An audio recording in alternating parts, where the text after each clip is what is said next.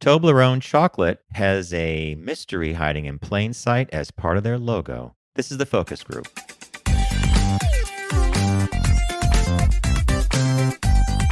They're all business, except when they're not. It's the Focus Group with Tim Bennett and John Nash. Welcome to the focus group. John Nash here with my good friend and co-host Tim Bennett. Find us on Wednesdays on YouTube when we drop our video from 1 to 2 p.m. Eastern Standard Time. Then it's always available. And of course, our podcast audio drops on Saturdays. And if you go to focusgroupradio.com, you will find out about our partners and about TFG Unbuttoned, our Tuesday podcast, which is usually 3 stories that we curate, which we know you'll enjoy. So check that out. So Tim, we are literally, we're recording this the last day of November. We are now at the official beginning of the last month of the year.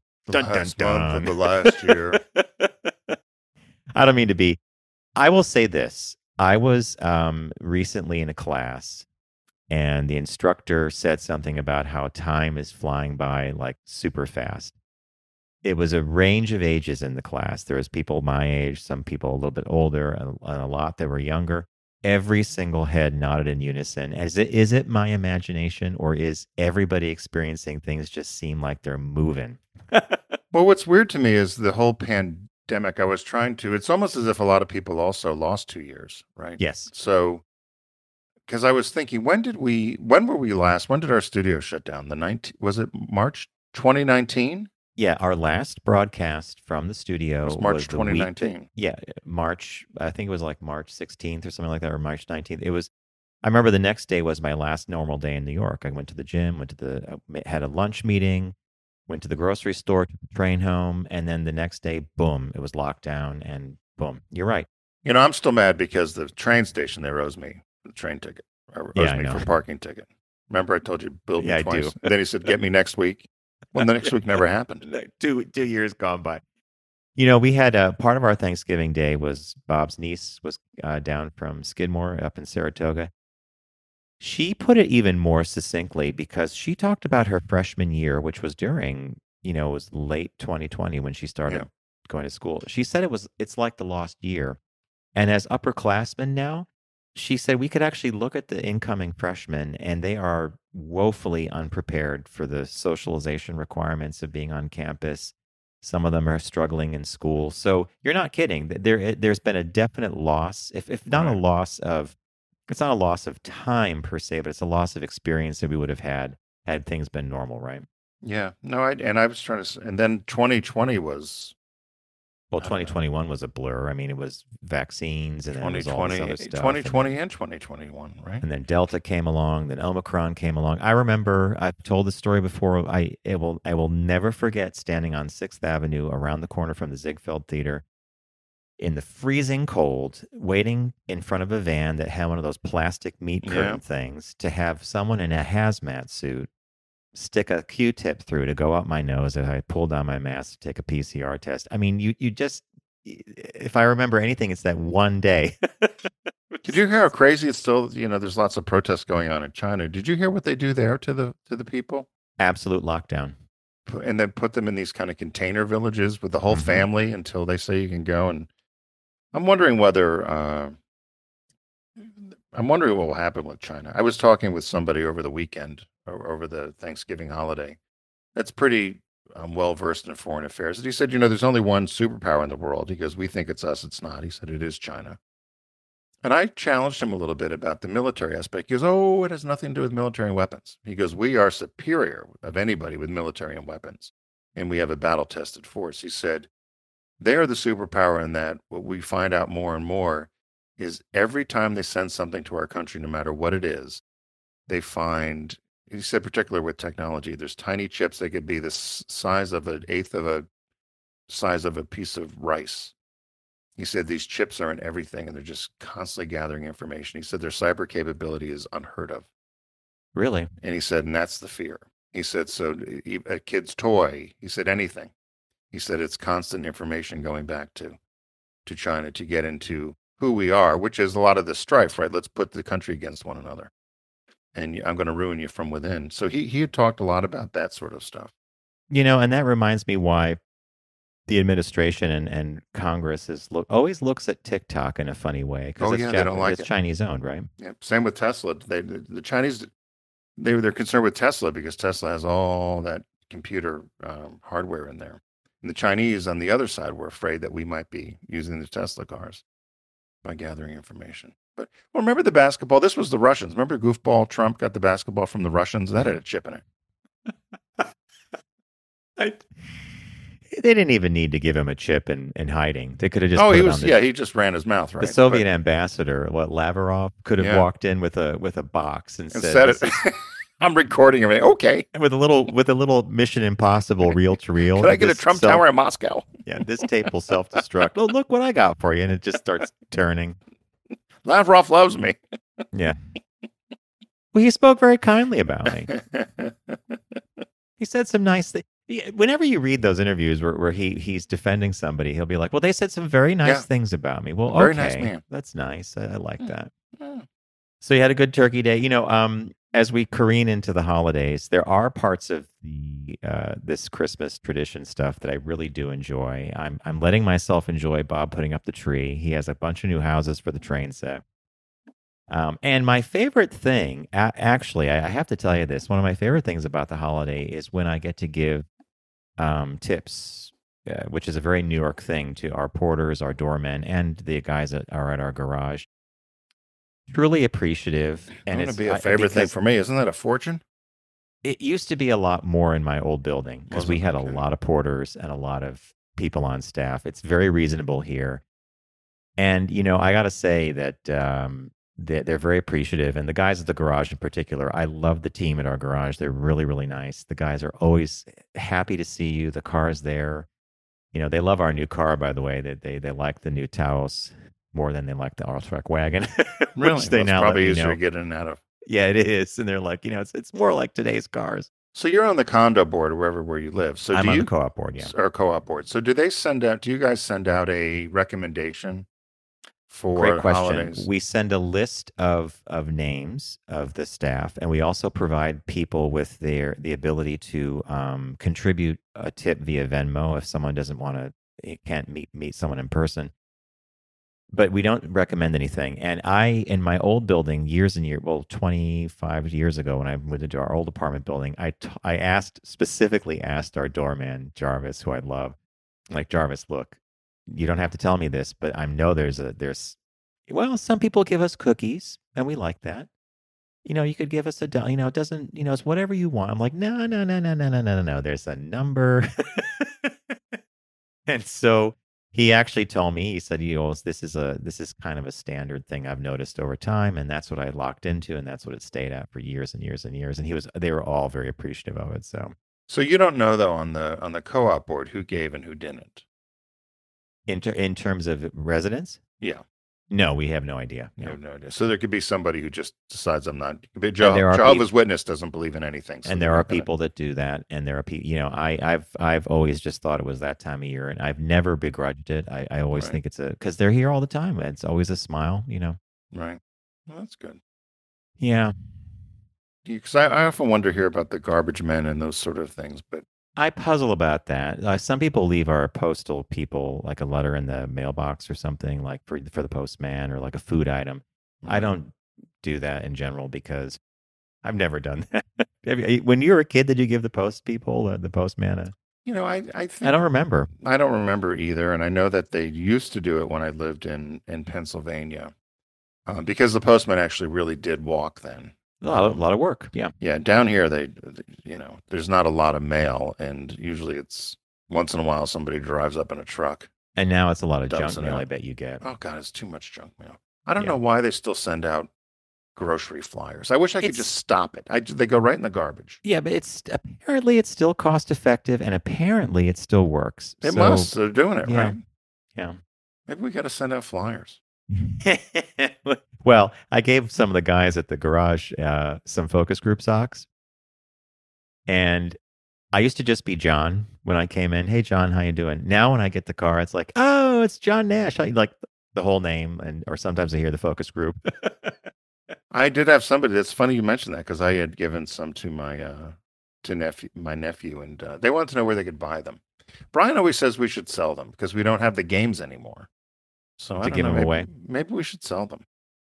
They're great socks. I found all my the different colors, because I had one pair of each. Right. And I was like, wow, that's the archive. So anyway, hey, if you're new to the broadcast, we want to welcome you aboard.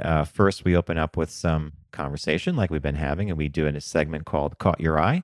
And that's where Tim and I bring news items that interest each other to the table, followed by a visit with our partner, Deep Discount, which we enjoy.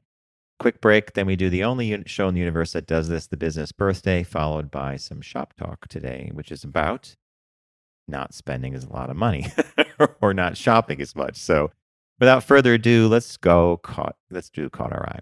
What caught your eye? Here's what Tim and John found. So this popped up on one of my news feeds. It's just it actually was the LGBTQ Nation news feed. And the headline is Macy's drops partnership with Salvation Army. So, as you know, this time of year, we see the red bell ringers are out there. They're probably all over Manhattan, aren't they? They're in a lot of the grocery stores here. And they used to be, of course, when I lived in Pennsylvania, in front of all of the different grocery stores. And I've always avoided them, particularly even back from our Sirius XM days when people would call in and talk about how anti-LGBTQ they were in the various locales. And so this headline, I didn't know that they had them in front of Macy's. So this was out of New York. They said the department store Macy's has dropped a long-standing partnership with the Salvation Army. The charity has been accused of being anti-LGBTQ, but has made a dramatic turnaround over the past decade, allegedly. People say that they've done that, but the jury's still out as to whether they're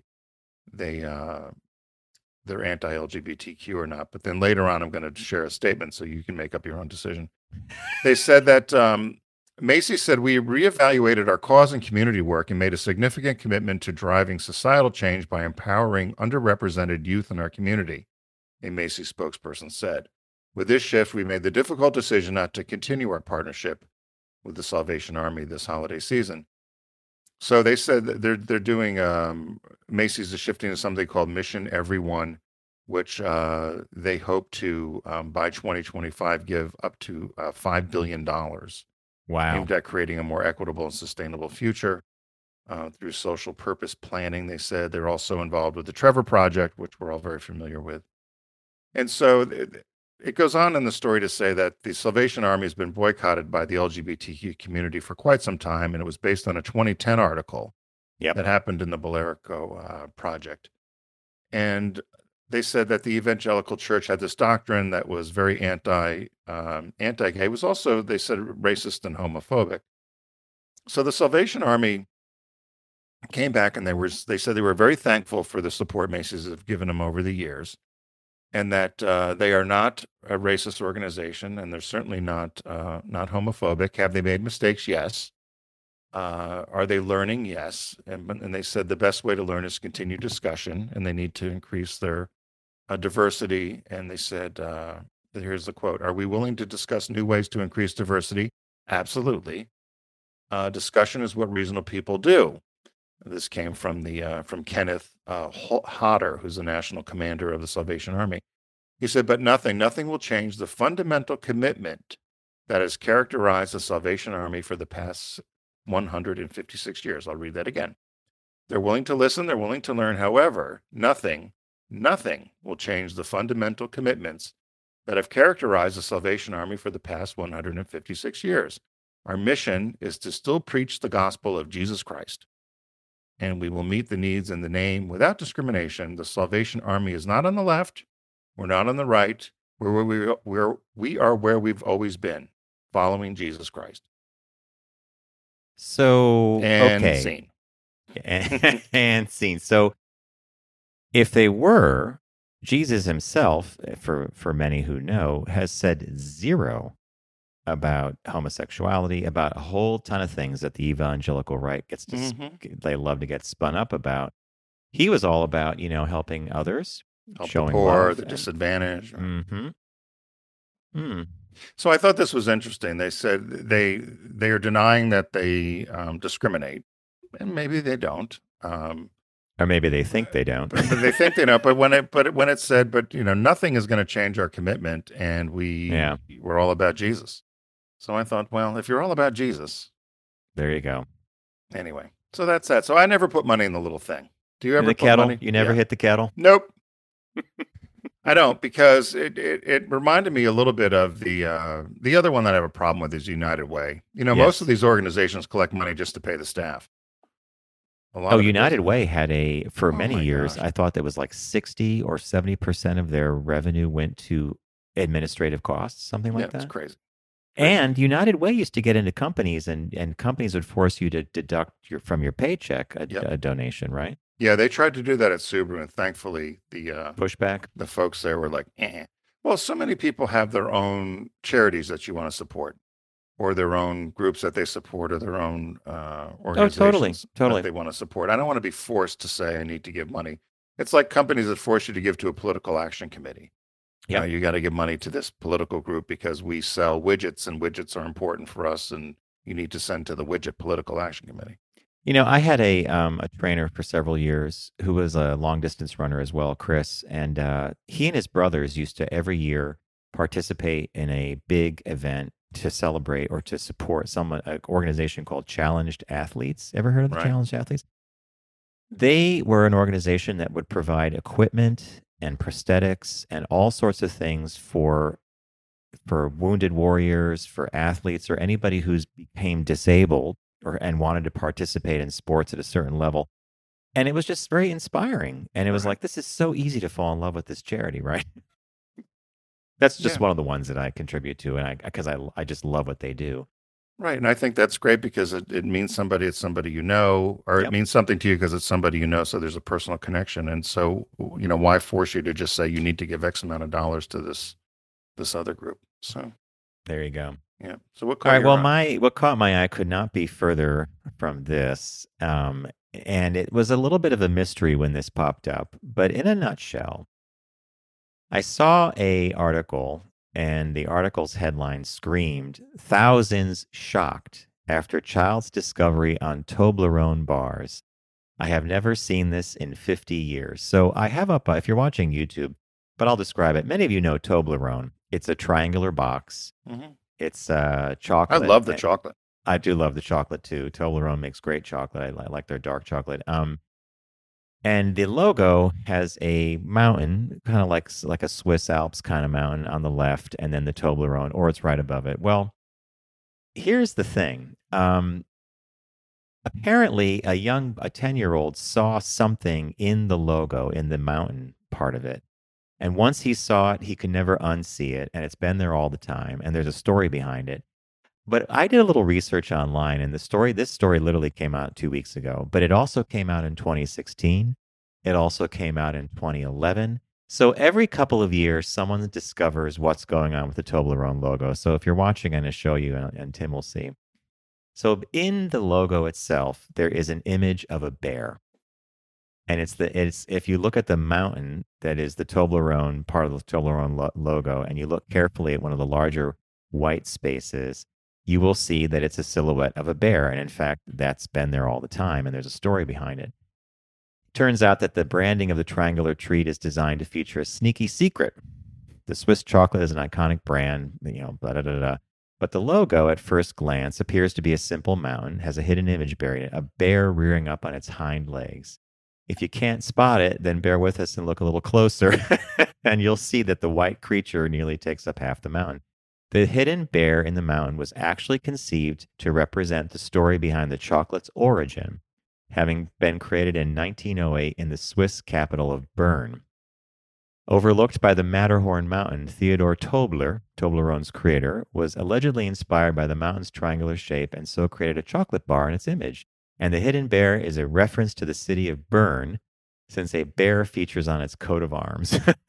So I know it's a stupid little caught my eye, but there we go. Do you see it on the screen, Tim? Yeah, I saw this. There was another story that I saw similar to this where they went through a bunch of different brands and how they got their names and all the secret stuff in them. For instance, Amazon was one, FedEx, how some of the logos are there, and if you look at them, then you can never not see them again. For instance, FedEx had an arrow Right, that's in right. it, and Amazon, how they came up with that name with the hook of the Amazon logo with the The swoosh smile the thing, swish. yeah. So, do you know what the swish means at the bottom? No. So it goes from A to Z. Amazon, you get anything from A to Okay, Z. from A to Z. Okay. So and they use this Toblerone, but I thought there was something else with the mountain too. So that's interesting. But yeah, this one had come up. I'd seen this as part of the article. There was a bunch of them that had hidden stuff in there. I always liked that. You had done some ads for us at Subaru with some hidden, what do they call them, Easter eggs in the ads. Coded. Yeah, coded ads. Which, by the way, is a movie I'm in as a talking head for a minute and a half on Paramount Plus called Coded. You're About there for Casey more than a White. minute and a half. I think it's a minute and a half, Tim. Maybe it's Is a that minute all? 45. Yeah, it's Oh, it felt like hours. claim to Hollywood is, yeah, thank you. You're very kind. Hey, you're up for an Academy Award. I wanted to know if Almost. you're going to go out there. You're walking around like a Seinfeld episode with that all over town. I was just a talking head, but the the movie's townhouse. about J.C. Leindecker, who used to do a lot of male fashion illustration and was himself gay, but he really knew how to get a guy. But yeah, so the Toblerone logo was I just marveled at that because, especially when I started going backward, realizing Right. that every couple years someone finds the bear in the Matterhorn, right? That's funny. I don't know why the kid would be upset about it. Oh no, he was thrilled. But Oh, he was but thrilled. yeah, Okay, yeah, thrilled that. Yeah, I but now and misunderstood everybody's that. like, once you see it, you can't unsee it. Well, who cares? It's the bear. That's the point. Anyway, folks, moving along here, as many of you know, Deep Discount is a partner of ours here on the Focus Group, and we would love you to shop with them by visiting our site, focusgroupradio.com, and clicking on the Deep Discount logo, which is a shark named Sharky. I used to do a lot more of that until I got a note from a listener saying, you could park Sharky for a while. Why was that? I don't know, but listeners, they have points. So I thought, okay, maybe we're leaning into Sharky too much. We gave him a backseat. We even had puppets the whole bit. I like Sharky. This week is, of course, Cyber Monday and Cyber Week sale because it's after Black Friday. Tons of things. Everything's on sale at deep discount. If you can't find the great price there, you're not going to find it anywhere because they have everything under the sun. And if you're not into any streaming platforms, you need to be getting packaged media of your favorite shows because they'll always be available to you. Yeah. So, Mr. Bennett, what did you pick as your Cyber Week? Well, I was poking around Cyber Week, and under the new release section, this popped up to me, and I used to love this as a kid, and I had no idea now it's this old. So this is the Centennial Collection, meaning that they're celebrating their 100th year. The Little Rascals, the complete collection of Our Gang. It just came out last week. I love them. It came out November 15th, 2022. Jackie Cooper, Dickie Moore, Darla Hood. And this is the full collection on Blu-ray. And they said they're celebrating the 100th anniversary of this iconic and beloved film series, The Little Rascals, the complete collection. And they said it was enjoyed by millions of fans over the world. Came out in the 1920s, actually 1922. And they said what's different about this, if you've seen them before, or there's people have had videotapes or whatever in the past, they said what they've done here is the restorations are magnificent, is what this review is. They said each short has been newly scanned from the original 35 millimeter film. It's been remastered, uncut, and beautifully restored. Now you can see the Little Rascals like never before, with restoration so glorious it will be like watching the iconic shorts for the very first time. So there's 6 discs, and I just think it would be a fun thing to. I used to love the Little Rascals as a kid. When they would build stuff, I wanted to build forts like they did, or trucks like they did, and they made eggs one time. I remember in the kitchen, they're cooking, and I think I see on the cover the dog. Was the dog Petey? Petey, Which was a pit bull. Which was a pit bull. American Stafford. Yeah. We all grew up I loved watching Little Rascals. Now, here's the thing that interests me.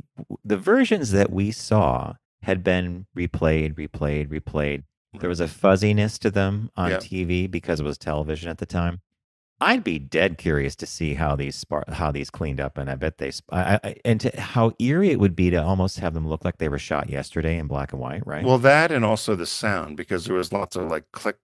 Yeah. Obviously, the technology 100 years ago, we've gone light years since then. So yeah, no, I think it would be a fun thing to have. It spans from the whole series, so it'd be a great thing to have. And the other thing about it, which was rare on TV, was it was an interracial cast. Yes. And I so was for just that to going to bring that up. right, Yeah. in 1922 is unheard of, right? And also, it was a cast that came from different classes as well, right? Yeah.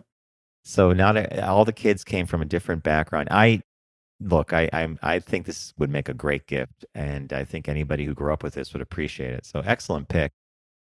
I picked a movie that I'd seen many years ago. I often recommend it. I've recommended it before on Deep Discount, but what really struck me this time was this is a brand new mastering of a movie called The Changeling, which starred George C. Scott, directed by Peter Medic. Now, the reason I love this is that this has about 4 extra hours of interviews and videos, and The Changeling is viewed as like a really great scary movie.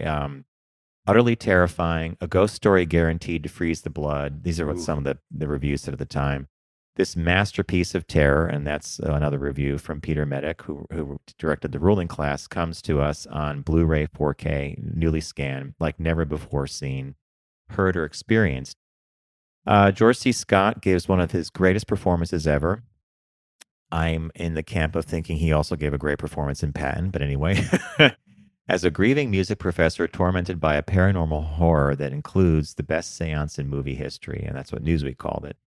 Trish Van Dever, The Hearst, two-time Oscar winner Melvin Douglas from The Tenant, and Gene Marsh in Frenzy fame co-star in one of the most terrifying horror films of all time.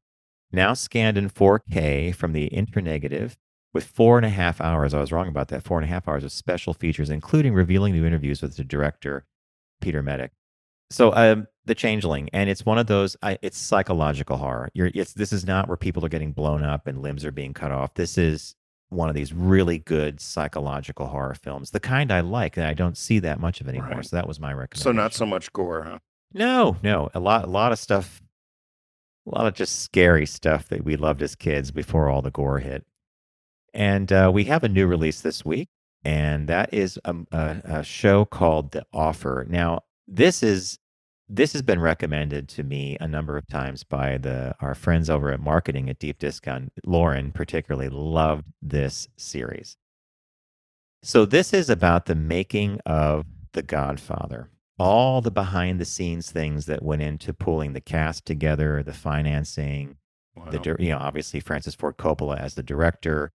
And I was skeptical of this at first, but Lauren was like, "You have got to watch this. The performances are great, and it's supposed to just be really, really good." So this is what came out, and I'm sure she's thrilled we're pushing it because she loved it, and I've heard from others too. So it's called The Offer. The Offer. That yeah, I'll tell you what. Lauren watches. She must have her home theater 5 going TVs. nonstop. I know she's like someone who's crazy with the NFL or something. With Now, all the don't you stuff she think gets to though watch. that if you ever wanted a recommendation if you want any recommendation for a movie or a TV series, and Lauren knows who you are, Yeah. and has a sketch of who you are, you will get back a list that is pretty darn accurate for what you should be watching, right? Yeah, no, it's amazing. So hey, head over to focusgroupradio.com. Click on the Deep Discount logo. As John said, it's Cyber Week, so there's all kinds of great sales going on, and of course, you could start your holiday shopping early, get it to your house in time, or send it directly to them a or to loved yourself, or to a loved one, or to yourself actually as well to add to your collection. This week I picked the Little Rascals. It was just released last week. It's the complete collection Centennial Edition. Aside from all of the full series, there's also a couple of hours of actual rarities as well. There's a reel for the for auditions and lots of commentary footage added in there as well. John picked The Changeling, which he says is a great psychological thriller. And the new release this week is The Offer on DVD. So again, be sure to head over to Deep Discount, start shopping away. Get there through focusgroupradio.com. We're going to take a quick break. When we come back, we've got a business birthday and a shop talk to share with you, so stay tuned. You're listening to The Focus Group with Tim and John. Learn more at focusgroupradio.com.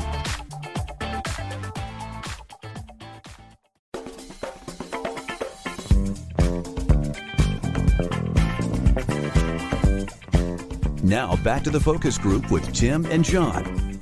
Available pretty much everywhere. Welcome back to the Focus Group. John Nash with Tim Bennett. And without further ado, as many of you know, we're the only show in the universe that does this. And Mr. Bennett sometimes stays up late at night and many days searching for the business birthday. Everyone does celebrity birthday greetings, but the Focus Group is the only show in the universe that celebrates business birthdays. So today, November 30th, of course, today's also not, of course, but today is Bill Gates' birthday, but I thought that was too boring. Right? What are you going to say about him? I like the one you picked better. So I picked, and it's spelled Angier, Angier Biddle Duke, born November 30th, 1915. He died April 29th, 1995 at 79. And wait, Tim, wait. If you're watching on YouTube, I want you to know that Tim provides a couple of photos for our presentation on the video. And like Tim always does, he shows a picture of a young, robust Angier Biddle Duke next to his, I guess, 79-year-old version struggling on a pair of rollerblades. Yeah, I don't think that's him. So I will confess that it looks like him. But so rollerblading comes into play here. Okay.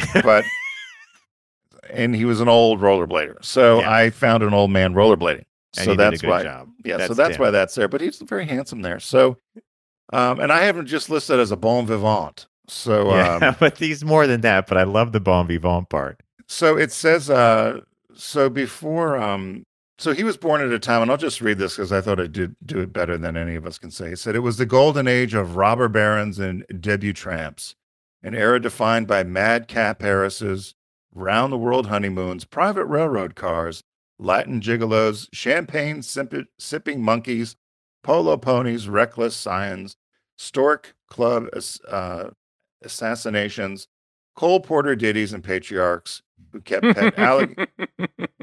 and those who kept pet alligators in their conservatories. So Angier, or Ange as he was known to his friends, Biddle Duke, now Biddle and Duke, two very famous names, was born in New York City. His father was Angier Buchanan Duke, and his mother was Cordelia Drexel Biddle. So if you can't get any more names than Duke, Drexel, and Biddle in terms of back to this American, an America that doesn't exist anymore, right? I mean, there's these very, very wealthy folks. So he was the heir to the American Tobacco Company fortune. His mother was a member of the Biddle family, which is a very prominent business and political cultural affairs family in Philadelphia. Don't we know that as well? Yeah, well, Dory Biddle. Dory Biddle was part of the Biddle family, yes. So he was so Angier Duke was, an heir to the fortune, but also his dad married into the Drexel and Biddle families, which was finance and prominence and culture as well. So he went off to Yale, failed out, didn't like his studies at Yale, and became an editor of a ski magazine for a while until he joined the Special Forces in the Air Force. And he was discharged in 1945. He was a major in North Africa. And he came back to the U.S. and he started a diplomatic career. Now, of course, his name helped him. You don't, drop out of Yale and just come back from the Army and all of a sudden pick up a gig. He ends up becoming the youngest ambassador in U.S. history during the Truman administration, the U.S. ambassador to El Salvador. So while people thought he was really just a rich playboy when Truman appointed him as ambassador, they said he actually really was quite versed in foreign affairs and represented the country quite well, and was also smart about capitalism, which they thought was important at the time, as the world war had ended, and he could represent the U.S. very well. They said he was originally Republican. He later became a Democrat. And so as he was in the Foreign Service, he was ambassador to El Salvador. He became ambassador to Spain. He became ambassador to Denmark and also ambassador to Morocco under all these different administrations.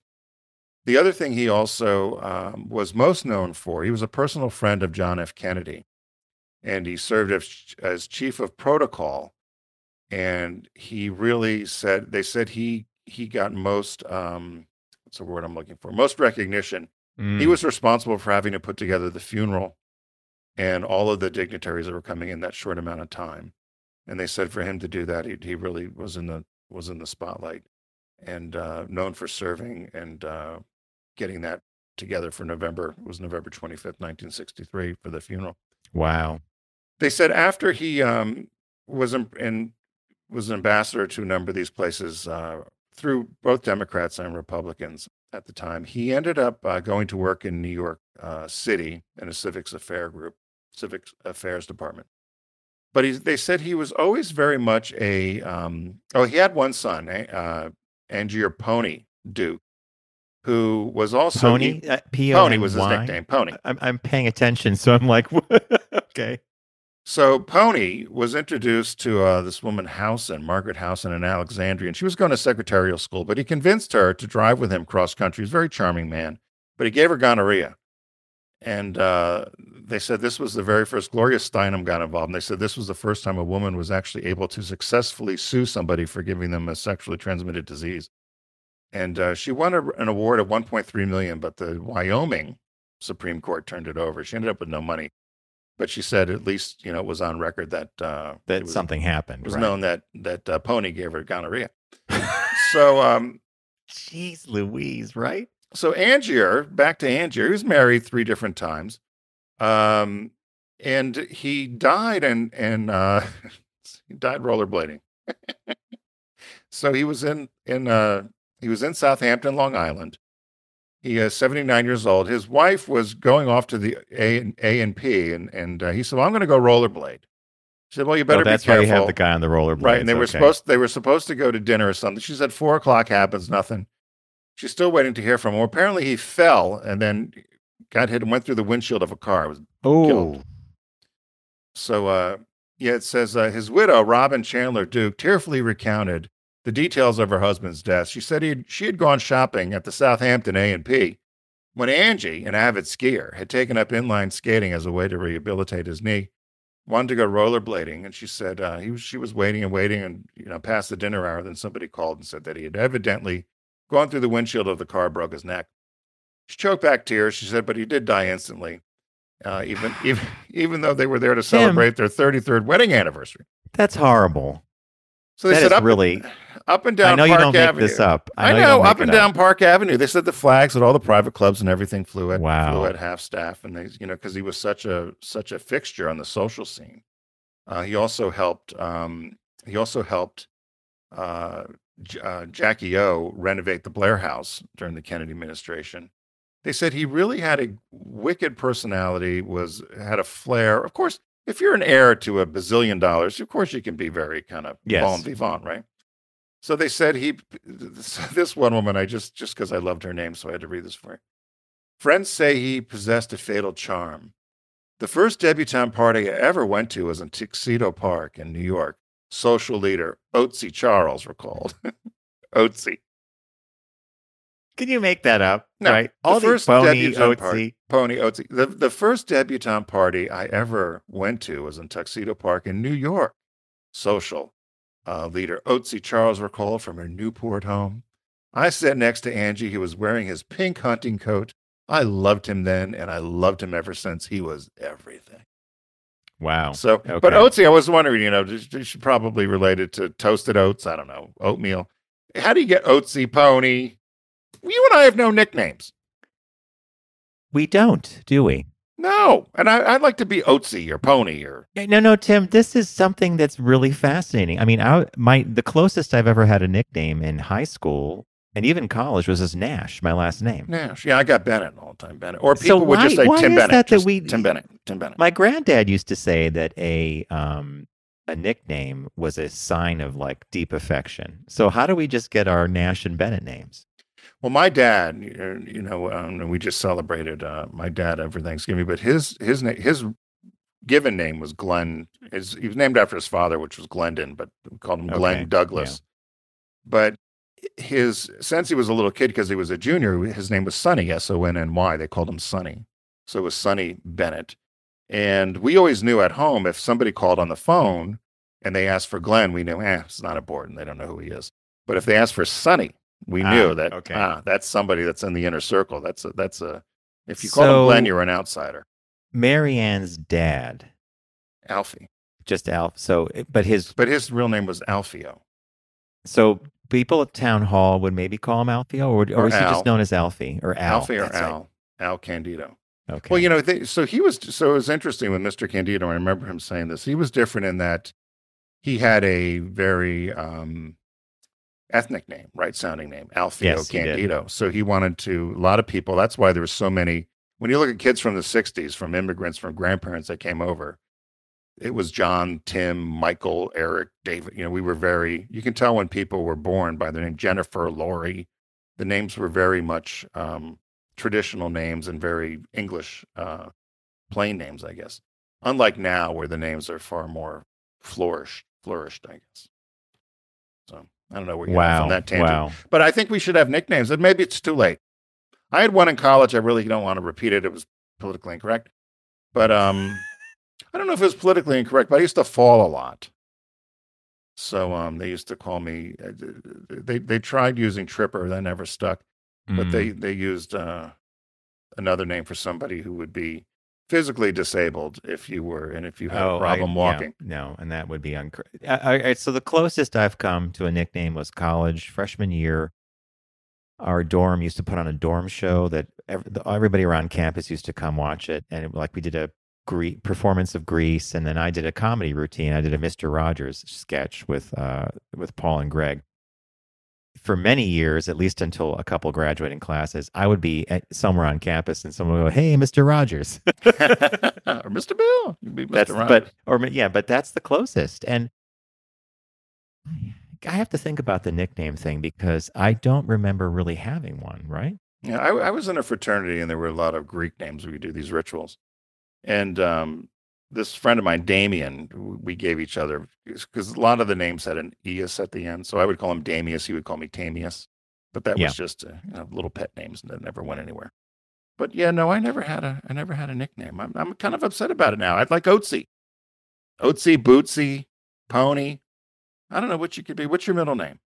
Thomas. Well, actually, and I'm Joseph, right? Again, so you used to be I know Marianne's mom used to call you me JT, you TJ. JT, TJ. But there, I see, yeah. TJ never stuck. JT never stuck. Oatsy's different, Nothing right? stuck. Oatsy Nash. We got to come up with a name. Well, it's too late. I think we're too old for nicknames. Don't you? I think, no, you're never too old for a nickname. I would almost open it up to the audience to say, if you think we should have nicknames, can you imagine what will come in? But I'm almost afraid because the last comment that we got in about me laughing on the microphone was scary almost, and it made me change my performance a bit. You just need to be you, John. Don't worry about what anybody says. Remember, they say do not read the reviews. If we read the reviews, we would have been off 15 years ago. If someone's having a bad audio experience, I want them to have a better one. All right, how much did we used to get in trouble for calling the girls at Sirius XM? Constantly. Come on, girls. You know what? And even though they were in the booth on the mic and they would scream into the mic, we don't mind. We're here. We like. How are you girls doing today? We're doing great. Yeah. Katie, we got in trouble. Katie and Sweet Caroline and the days and Funky Medina. Monkey Cole Medina, loved her.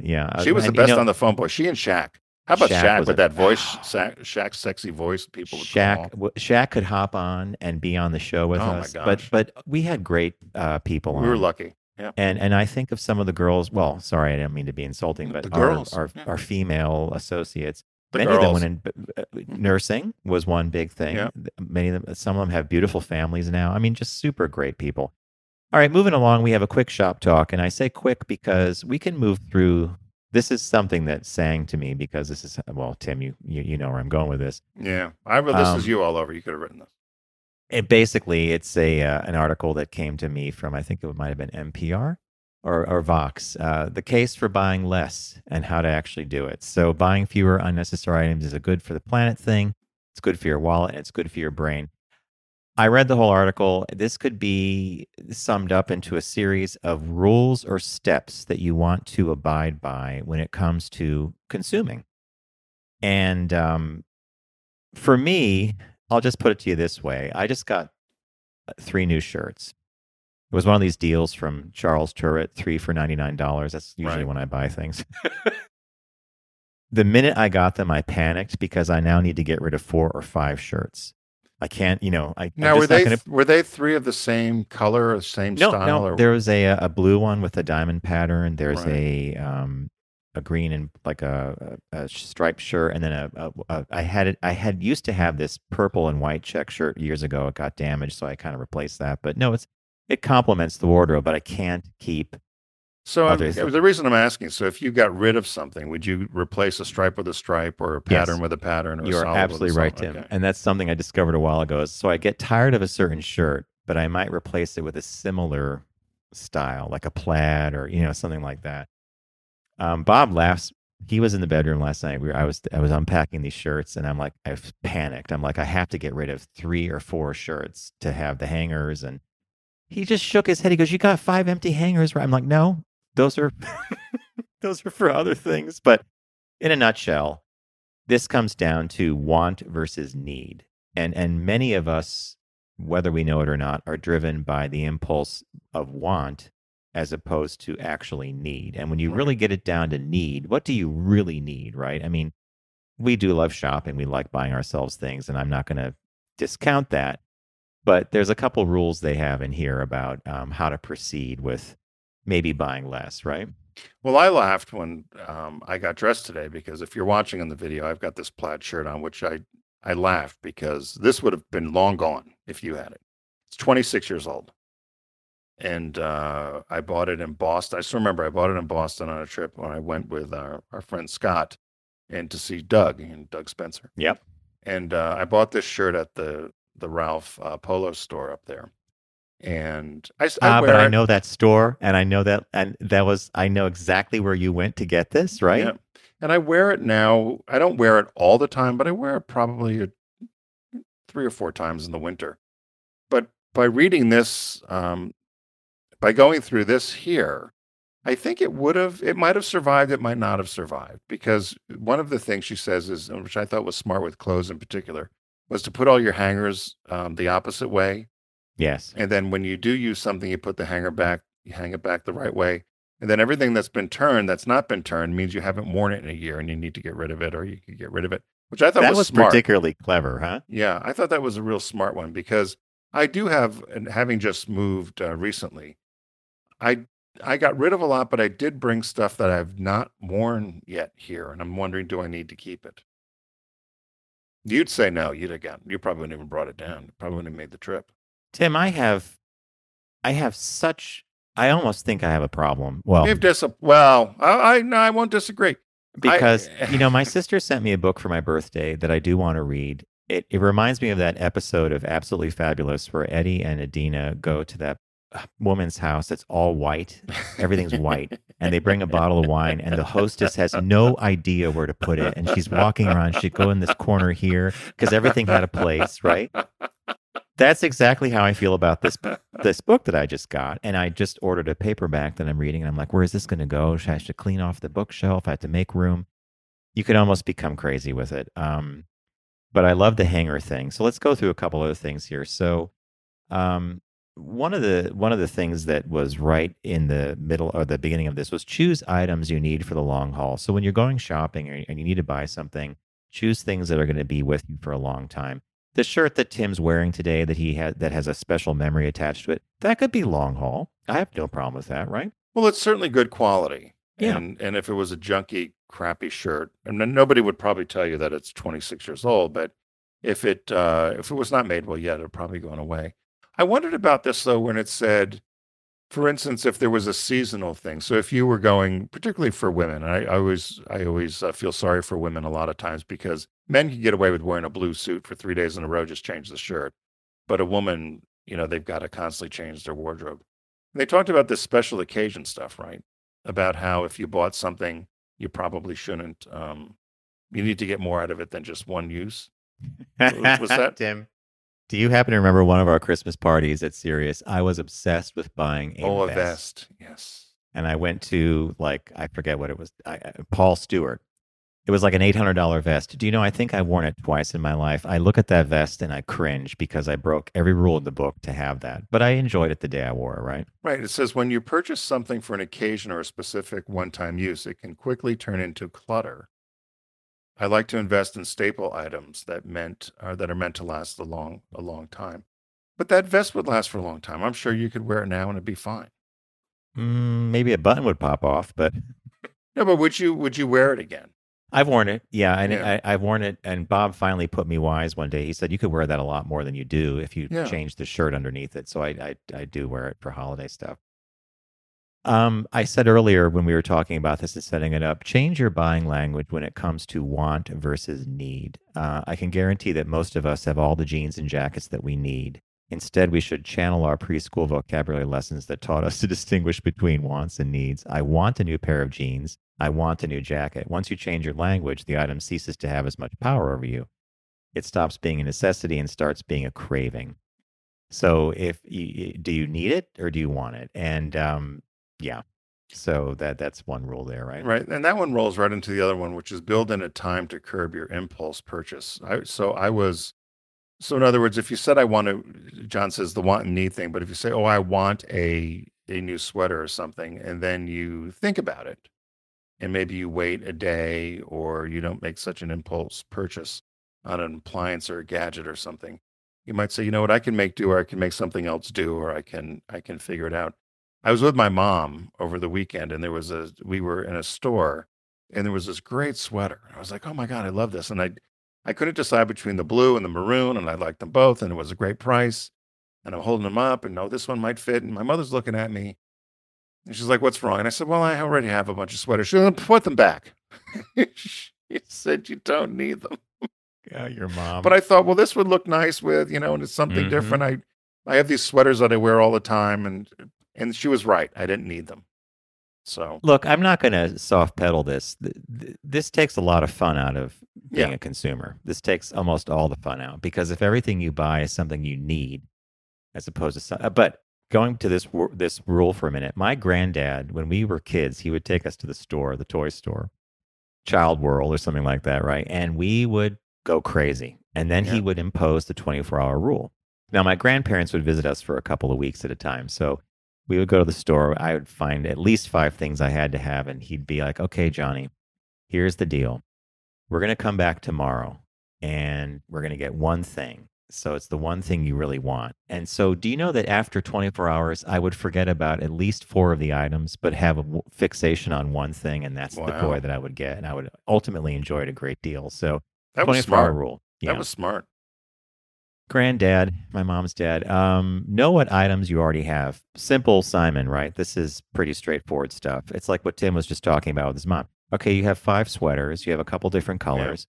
Do you really need the sixth or the seventh? no, no, put it back. Kind of, yeah. And I think that rule's pretty much summed up right there, right? Yeah. And then the last one was take a break to assess your shopping habits. And this woman put together, one of these financial folks put together a no spend year. She said she saved up to $16,000, which I thought was incredible Wow. by not spending. And she said a lot of times if she felt she needed or wanted something, she'd either A, ask a friend if they had it and she could borrow it, or did she have something else she could repurpose? Could she go to a secondhand store and find something? For instance, if you wanted a crock pot, rather than going to buy a new crock, I'm just making this up. Barring that, yeah. But you either borrow it or you can go to a secondhand store and probably get one for $3. And Mm-hmm. or repurposing something that and have it make do. But they said that she wound up saving Thousand $16,000, bucks. which is no small chunk of change. You probably have saved a lot by that because again, you don't you're not the type you could travel somewhere and just buy something, and you've always been very good about that. You know, I will say this: some of my habits are not cheap, and what I mean by that is, and you and I have talked about this frequently when you were doing more rowing. Our chosen sports, like Tim rows and I'm a cyclist, they're not cheap. When I buy a new jersey or I have to Right. buy some clothing or a repair on the bike could be a couple $100. It's not as bad as a car, but it makes me pause because it's like, oh, if I really want to do this sport, a couple years ago I bought an indoor trainer that I could hook my bike up to. It's the best thing for the winter. I love it. Did you But hook it up yet, by the way? this I have to hook it up this week and calibrate it. But I regretted the purchase for about 3 months because I just thought, how could I have spent this $800 or whatever it was, and now I can't really live without it during the winter. So I'm just wired a different way. But Tim, honestly, when I was younger and out of college, I would buy anything I wanted. Like we would go to Forbidden Planet, like a science fiction store, and Greg and I would see a model of the robot from the movie Metropolis. We have to have that. I don't know why. We would buy these like $100 thing, would sit on a shelf for a while, and then you forget about it. But Right. that's what you do when you're young, right? Yeah. No, I've always known you to be pretty smart with your money, but that's because you earned it. So, and I think it's different when you earn it sometimes, right? Yeah. And you're not Angie or Duke Biddle Duke, which you were given all the coin. Or Pony or Oatsy. Pony or Oatsy. I think you could be Pony. I could be Pony. Pony Nash, Oatsy Bennett, and Pony Nash. That'll be maybe we'll do a drag show. Oatsy and Pony show. Yeah, on the horse front, I think I've told you this before. We went to Saratoga once years ago, and I'll bet $2 or $3 on a name. And the name that I picked that day for a horse race the horse was named Bigger is Better. And as the horses took off and they came around the turn, the announcer starts saying, it's bigger is better. It's bigger is better by a length. And everybody in the stands starts standing up with their tickets, screaming, bigger is better. Oh my God, that would be a great The horse finishes, it wins, it crosses the finish line. Bob's mother's appalled. Bob's appalled. I'm laughing, and I said, the owner of that horse knew what they were doing, right? Bigger is better. So maybe that's my nickname. I like that. That's a good one. I've not heard that. It's a good one, right? You always have new stories, Mr. Nash. There you go. Well, that's what keeps it fresh. Yeah. So, hey, thanks for joining us today. We appreciate you spending time with us. And, you can go to focusgroupradio.com, learn all about us, find all of our shows there, including our Tuesday podcast, which is TFG Unbuttoned, and our whole archive of programming is there. And, of course, we're also on YouTube or wherever you stream and or find your podcasts or your media. We want to thank our friends while you're at focusgroupradio.com. You can click on the deep discount logo. It's their Cyber Week sale. And of course, it's great time to start some of your holiday shopping if you do that. I picked this week The Little Rascals, which is the complete collection, Centennial Edition. John picked a thriller, The Changeling. Scary movie. The Changeling, scary movie. And the new release this year the new release this week is The Offer, which talks about the making of The Godfather. I wanted to ask you when you talked about that, was there, is it fictionalized or is it? I think it's based on an actual book, which was the historical account of how this all came together, because it wasn't like a magic thing. It didn't just happen. I mean, a lot of work went into getting The Godfather made, So cool. So pick that up at deep discount. We want to thank you all again for joining us and be safe this holiday season. I will tell you, driving down through New England and the Mid-Atlantic, I can't tell you how many morons were on their phones weaving all over the roads. So don't text and drive, arrive alive. It's serious. Be careful out there. Have a good week. Take care. It's The Focus Group with Tim Bennett and John Nash. Accessible on all platforms. Subscribe, like, and rate us on your platform of choice. Learn more at focusgroupradio.com. That was a stunning focus group.